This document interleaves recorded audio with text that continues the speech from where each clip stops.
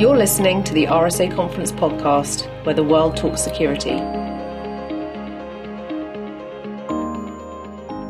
Hello, listeners, and welcome to this installment of our RSAC 365 podcast series.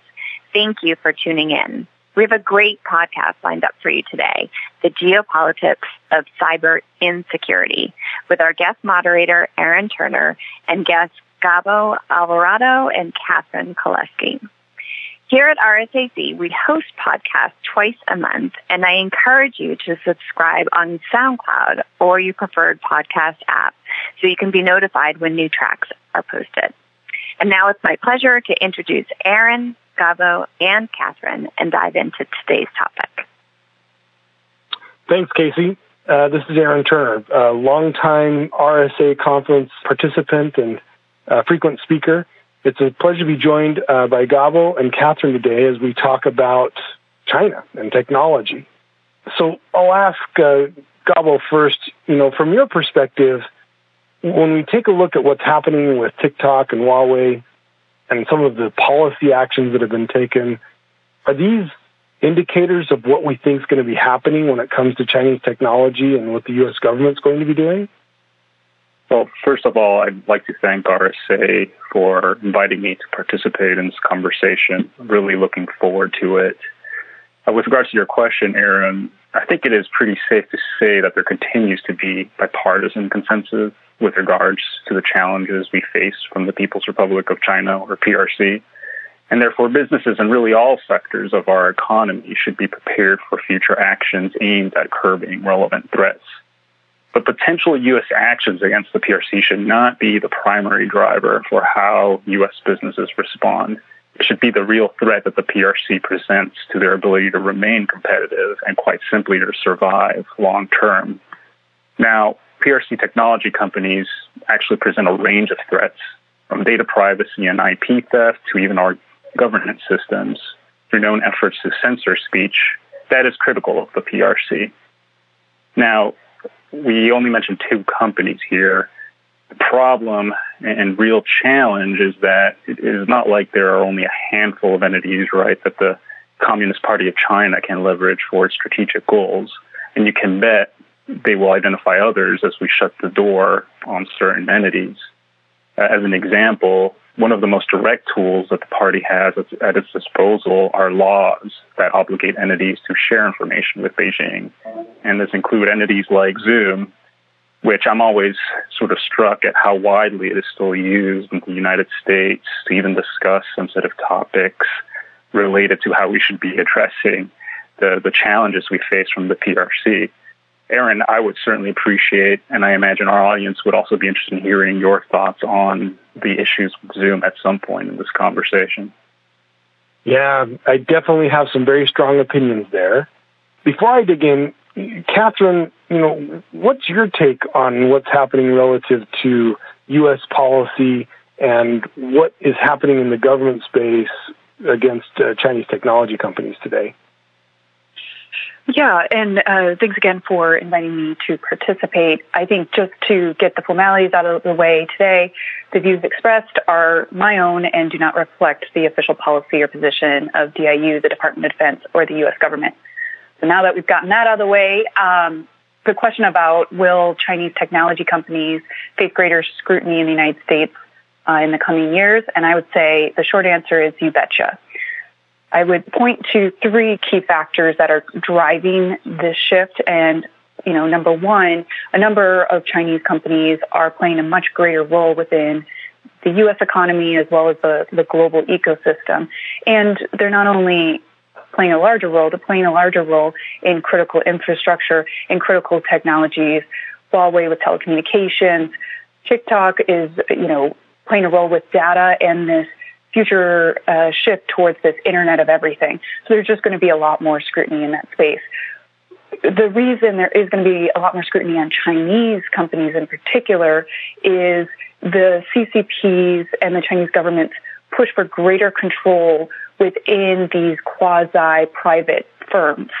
And that blurring and the degree of influence that could open up or within the U.S.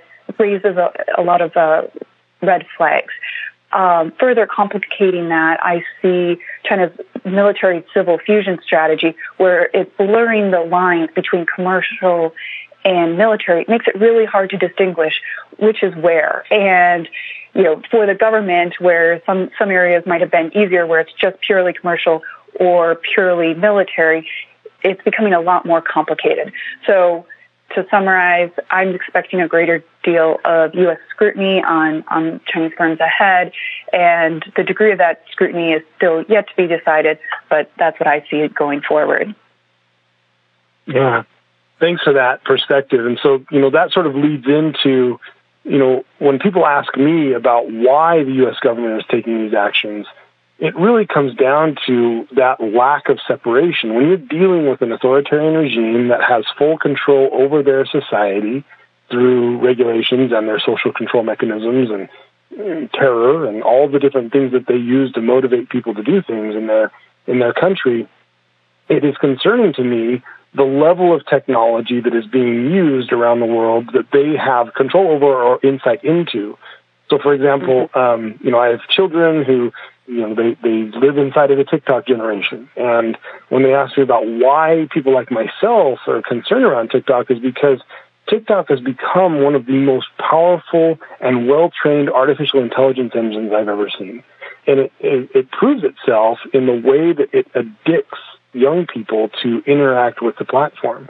You want to see, I have one daughter who's fascinated with horses, and when she picks up TikTok and starts looking at it, she says she falls down the horse TikTok rabbit hole, because any video that looks like a horse to TikTok, it gets categorized and then gets fed to her, and she goes down that path. Well, if you take something like a very powerful artificial intelligence engine that has natural language processing, visual processing capabilities, and pair that with a global surveillance platform like Zoom, now you can basically pair every Zoom recording with TikTok-trained artificial intelligence, and you can train it to go look for conversations where people are talking about formulas, conversations where people are talking about M&A activity in Asia, things that the Chinese Communist Party are interested in from either a economic development perspective or an influence operational perspective. And that's what's really concerning to me about why maybe we haven't done enough, right? Maybe we haven't done enough to make people aware of the fact that when they're using these platforms like TikTok and Zoom, they're actually feeding the beast and facilitating the creation of more powerful surveillance and control mechanisms that we need to be careful of. So, in that vein, if we think about the geopolitical aspects, Catherine, what do you think is going to end up happening relative to international interference operations like what happened in Australia earlier this year? That is a great question. One of the things that you're seeing is, the CCP and the Chinese government really pushing to rewrite the rules of the international system. And we see that specifically with cyber sovereignty, which is the ability for the government to control the internet governance structure. And we see this kind of with Australia, not only with cyber rules, but also we see that China's disinformation effort, doctoring a photo of an Australian soldier and then sharing the fake image on Twitter, something that you cannot access in China. And then when Australia responds with, understandably upset about a doctored image showing their military, China has not backed down, but instead escalated their efforts. And now, this is all unfolding right now where, key Australian exports to the Chinese market, like wine, lobsters, other products, are being blocked at the border. And this represents, political and economic coercion against a key U.S. ally. For me, this is not happening, it's not a one-off occasion, but I think this represents a bellwether for actions China may pursue against other Western democracies. And beyond that, I also think of it as an initial test of U.S. resolve in defending its allies going forward. Yeah, the thing that I think about in that is that you've got a situation where the Chinese have proven that they have no qualms interrupting economics, using cyber means to disrupt the commodities markets in China. And so I think it is concerning. Gabo, what do you think about that?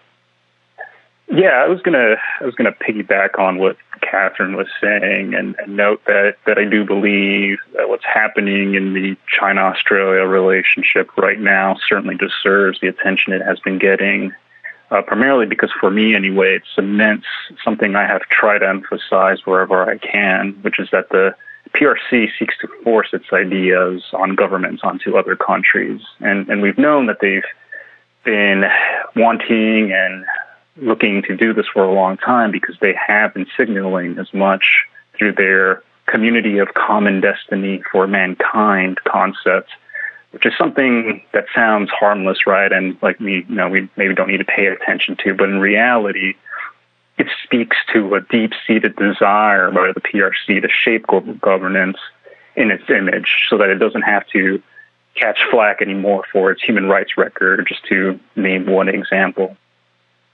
Yeah. With one of my consulting customers over the last 6 months, I've had to help them generate a get out of Hong Kong plan. And it's one of the saddest things I've ever done. Some of my best professional memories of working in a wonderful place with great food and with wonderful people were times that I worked in Hong Kong, down there in the business district, and just enjoying that really cool mix of culture and business and everything that was in Hong Kong. And over the last 6 months, I've had to put together a plan to help them exfiltrate their people, where we had to actually create a deception operation to get them out of Hong Kong, to get some key staff out of Hong Kong without Hong Kong authorities understanding what was going on. And so, Gabo, from your perspective, how have you seen Western businesses have to change their strategies when it comes to the people they have, the technology they're developing, and their operations in Greater China? Well, it reminds me of some recent survey results from the American Chamber of Commerce in Shanghai that I stumbled upon recently that noted that out of 100 or so company leaders surveyed, just over half said that they are more optimistic about doing business in China following Biden's election win. However, a third of respondents are concerned about potential exit bans and other restrictions on their employees, which speaks, I think, directly to the concerns you were talking about just a moment ago, Aaron. And only about 13% or so of respondents intend to actually increase investment in China. So I think what we're likely to see here is heightened caution for those companies that decide to stick it out. I do believe that the concerns reflected in the survey are merited. We talked about safety of employees. I think that's reinforced by the fact that at the recently concluded fifth plenum, we had a lot of references to security. And we're not just talking about economic security. We're talking national security more broadly to address what the PRC sees as growing internal and external challenges. Thing is, the PRC has a vague definition for national security, right? And it's what they're using to justify their crackdown against dissent in Hong Kong, to go back to your Hong Kong example.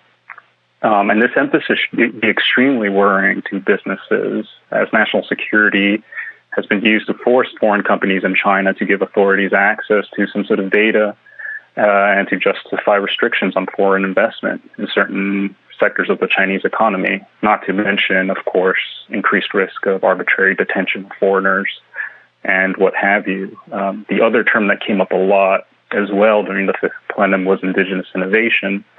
And here I think it's really important to understand that the PRC defines indigenous innovation very differently from how we might define it, in that, for them, indigenous innovation is not innovation without being able to leverage foreign know-how. Actually, if anything, the way indigenous innovation is conceived of in the PRC is that it requires maximizing existing knowledge to include foreign know-how. And so what this should be signaling for business is that, if anything, their IP risk anyway, IP theft risk, will be much more heightened moving forward here. Yeah. I recently had a conversation with one of my consulting customers about whether they should enter China or not. They're a very successful business in digital properties, digital domains, entertainment, and different things. And at present, they don't have a presence over there. And so they asked me to sort of walk their senior executives through what were the risks of being successful over there, where they contemplate having their app in Chinese-approved app stores and doing things, becoming part of the digital ecosystem there. And the question I asked of the business leadership team was, do you want to become an organ of state security? Because if you do truly reach the market that you want, and people are using your applications and a platform to communicate and interact with each other and do different things, you will be asked to become part of the state security mechanism. And that sort of took them aback. They viewed it as a simple business decision about, should we go and chase Chinese revenue? And I sort of flipped it back and I said, no, this isn't about chasing Chinese revenue. This is about, do you want to become part of the Chinese state security mechanism? And that sort of, really made them take a step back. Catherine, what do you think are certain policies that are going to be impacting Western businesses? The Chinese government and the CCP are not backing down on their techno-nationalist strategy. Instead, what we've seen coming out of the fifth plenum, as well as in speeches from CCP chairman Xi Jinping, is a redoubling of this China-centric strategy. And I think one of the big questions, and I think you were raising this, is where do foreign firms fit in? You can gain access to this immense, potential market, but at what terms and at what price?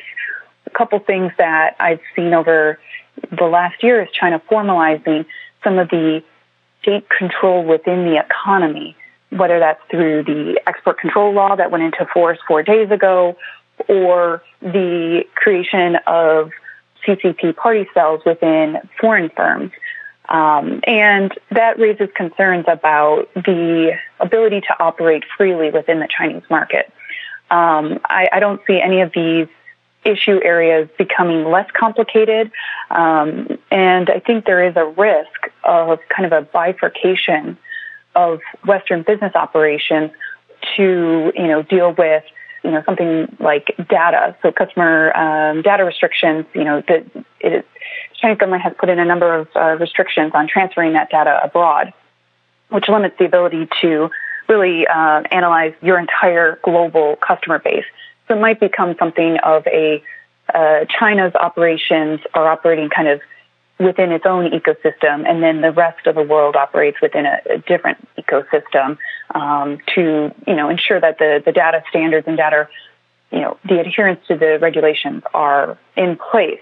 I think that does raise a lot of concerns about just the overall value and the market going forward. And speaking of the market, we think about all of the stuff that we're using, that we use on a day-to-day basis. Over the last year, as I was talking with friends and family, I feel like we're sort of in this compressed time state where we're compressing the pandemic of 1918, 1919 with the global economic crisis of 1929, with the potential for global conflict that we saw in the late 30s and early 40s. And what kind of is making me lean that direction is what I see about the use of forced labor in China, where, the folks in Western China, the Uyghurs, the ethnic groups, the religious groups who are being forced to do things, almost concentration camp style, is what kind of makes me take a step back and go, am I participating in a system that is facilitating the forced labor of people to make the things that I want to use? And so when I go and I read things in the paper like Apple and Nike and other companies supposedly resisting any kind of regulation around preventing the use of slave labor in China, it kind of makes me take a step back. So, Catherine, from your perspective, what do you think about this situation we find ourselves in, where the products we may be using are the result of forced labor? Well, I would take it a step further. It's not just forced labor. Some of the technology and the research that we're developing is being used in surveilling the Chinese population as well.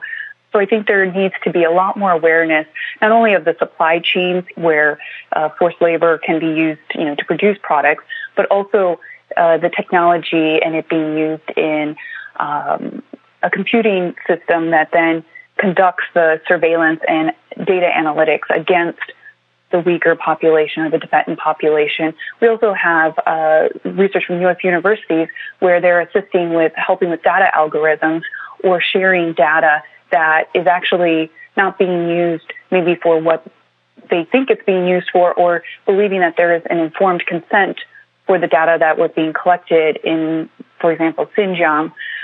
There needs to be a lot more scrutiny and a lot more due diligence. And I think it's important to keep in mind that, you know, for example, just within Xinjiang, 40% of all elementary and middle school students are being separated from their families and placed in government-run boarding schools. You know, the actions that we're taking, we need to have an understanding of the human impact that can have. You know, as you were saying, it's not Apple alone receiving this criticism. Some investigations have found NVIDIA and Intel chips being used in certain cloud computing areas. We also have a couple of university professors that have been assisting with some of the processes and research going on there. And I just think that it is imperative that U.S. businesses go back to the values that they've committed to and take additional efforts, you know, to understand the context of the environment that they're working on and really raise the bar for those procedures, specifically in Tibet, Xinjiang, and Inner Mongolia. Yeah. You know, you talking about the ethics of technology, there's a really good book out there called IBM and the Holocaust, a thoroughly researched analysis of how IBM technologies were used by the Nazis to facilitate the Holocaust and the rounding up of Jews and all the bad things that happened within Nazi Germany in the 40s. And it kind of makes me wonder, you know, have we created this dual-use technology world where this powerful technology is being used to help facilitate an authoritarian policy that is having real human costs? It's making humans suffer. And that's something I've had to take a look at myself to say, am I working with clients? Am I helping to develop technologies and processes that could eventually be used against minority populations in China to make them suffer? And you would have thought, you know, here we are 80 years later from that situation where IBM helped the Nazis, and here we are back again. So, Gaba, what do you think about this situation of the ethics of using slave labor in China? So I would say you both have touched on the risk of trying to silo certain issues for the purpose of retaining some sort of productive relationship with the PRC, and that's specifically technology and human rights. As Catherine put it, you know, technology plays a huge role in China's surveillance state and in the persecution of minority groups in the country. And so it's just really not feasible anymore to try to silo these issues if we're going to address the broader challenge in a coherent and effective way. I mean, put another way, a scenario I worry about is that even if we do somehow come to a resolution on things with regards to IP theft and market access reciprocity with the PRC, and that this leads to more sincere cooperation in tech and what have you, that, you know, we won't have really addressed the serious human rights concerns that exist in China, which are only probably going to get worse. I mean, that's what we've actually been seeing over the course of the last few years, if not longer, with the Uyghurs. I mean, the persecution has been ongoing for a long time, and it has culminated in, you know, at least 1 million estimated Muslim minorities in camps. The question then becomes, will we just sit idly because we've reached agreement on other matters, such as IP, data privacy, and what have you? I would think not. But, you know, again, it's more reason to not try to silo issues too finely anyway. And just to jump in, U.S. citizens and U.S. businesses are pushing the U.S. government to pursue AI ethics standards. And there is just an overall push to make sure we're doing this ethical use of AI to prevent such things as racial discrimination and other negative aspects of it. We cannot silo these issues, and we're seeing, a number of initial efforts to address. It's something that we haven't fully wrapped our arms around, and I don't think it's going to be something. It's going to be a constantly evolving process, but it's something that we can't silo.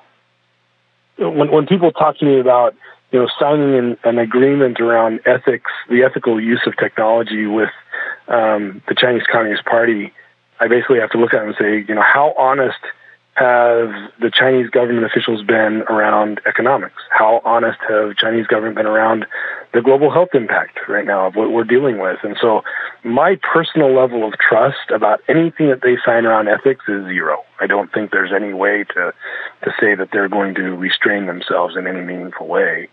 But that sort of leads us into the next thing that I wanted to talk about, which is, if we look to the future, they have the communists always have their 5-year plans. What do we see on the horizon with the 5-year plans coming up? What do you think, Catherine?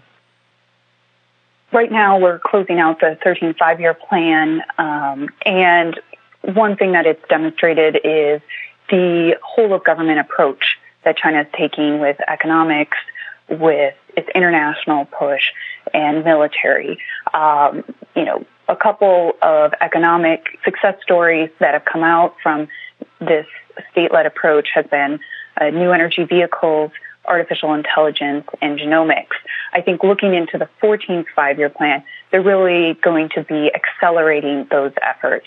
And I would see a redoubling of government support, whether that's subsidies, whether that's instituting non-tariff barriers, and pushing of China-specific standards and international bodies. Some areas that, I would say the same areas that you're going to see: semiconductors, artificial intelligence, new energy vehicles. A lot of the effort has focused just domestically in the 13th 5-year plan. I think we're going to see a lot more of this push internationally, and a lot of the companies that they've been trying, the national champions that they've been trying to develop within China, pushing them out internationally and pushing that technology out.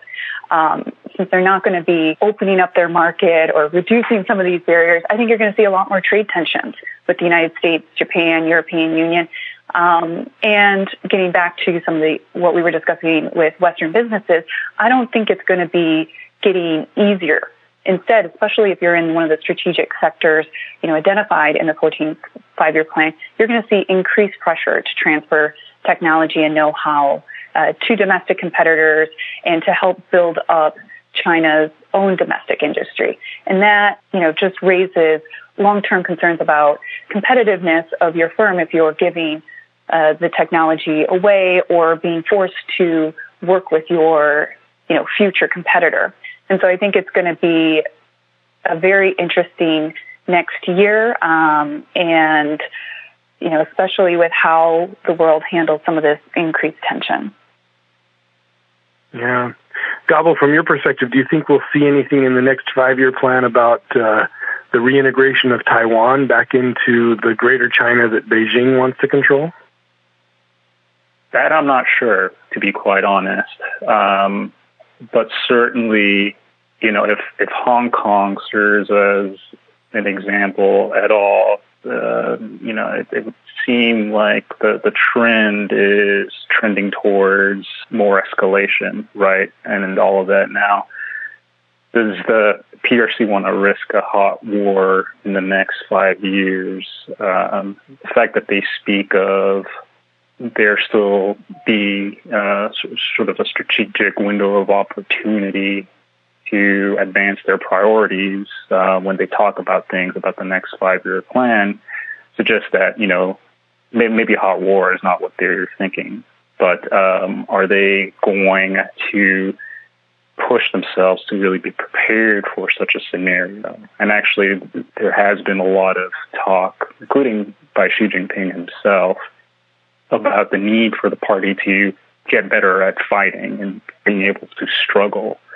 And so I think that, as an example, a lot of the more aggressive tack that we're seeing with countries like Australia and what have you might just be, the PRC, learning how to fight, so to speak, as Xi Jinping put it, right? Because the battle spaces that the PRC fights in, it's not just kinetic, it's economic, it's narrative shaping, it's all of the above, really.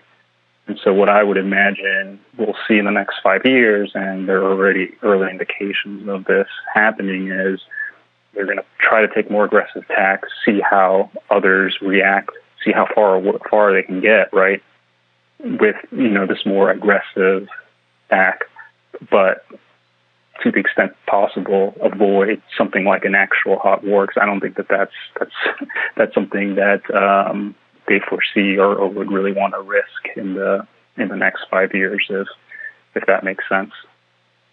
As I work with some folks in the technology infrastructure industry, so these are the folks who build factories that make memory chips and make processors and that sort of thing, it's interesting to me to see some of them start to hedge their bets against Taiwan. So most people may not know this, but roughly half of the stuff that we use, from mobile devices to Alexa to smart TVs or whatever, it depends in some way, shape, or form on components that come from Taiwan. And so it's interesting for me to see at least some long-term thinkers begin to shift certain strategic production capacity to places that don't suffer from the same level of geopolitical uncertainty that Taiwan is suffering from. And so I think we at least are seeing some people start to manage their risks in a little bit different way there. But, well, Catherine and Gabo, it's always a pleasure to speak with you. Very fascinating conversations. Casey, anything you'd like to ask us to wrap up? This has just been such a fascinating conversation, and I really appreciate so much the perspective that you all bring to the table and eye-opening stuff for people that will hopefully motivate listeners to tap into a little more personal responsibility as well.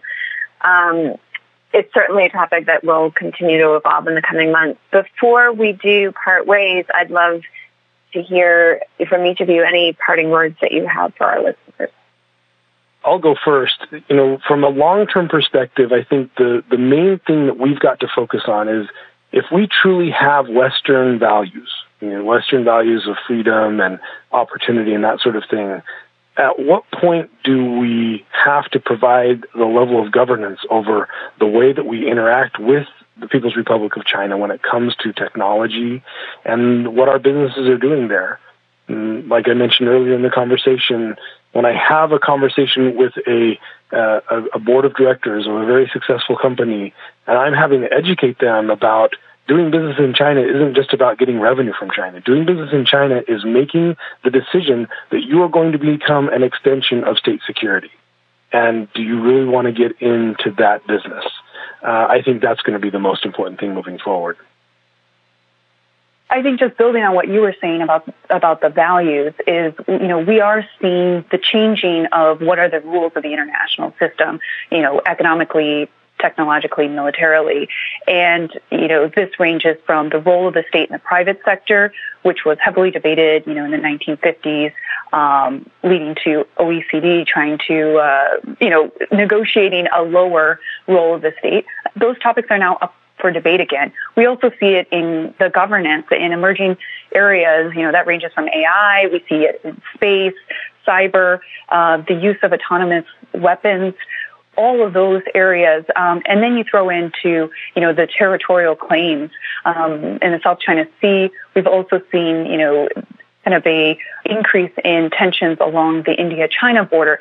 All of these things that, may have had dare I say, a detente or kind of a specific trajectory, that's no longer assured. And the thing that I want to for people to come away with is, how the United States and other governments, as well as businesses and citizens, act in response to this changing environment is going to profoundly shape the world that we're going to live in, and specifically what businesses are going to need to do to adapt to remain competitive.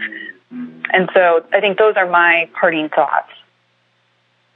The thought I would leave everybody with is that there is a school of thought out there that we need to take it easier on the PRC to avoid major escalation and even war.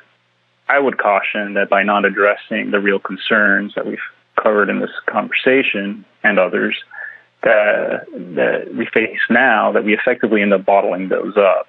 The thing is that these issues won't just magically go away, and they'll just nag at us and fester until one day they come bursting out in a fit of anger and frustration. That's where I think the risk lies, because, one is less likely to make thoughtful and strategic decisions required of the situation at that point. And that's the conundrum of the ethical dilemma, right? Aaron, Gabo, Catherine, thank you so much for joining us today. This has really been a great conversation. I really appreciate you taking the time to share with us your thoughts. Listeners, thank you for joining us. Please keep the conversation going on your social channels using the hashtag RSAC, and be sure to visit rsaconference.com for new content posted year-round. Also, subscribe to the RSAC podcast on SoundCloud or your preferred podcast app, and stay tuned for our next podcast. Thank you all. Be well.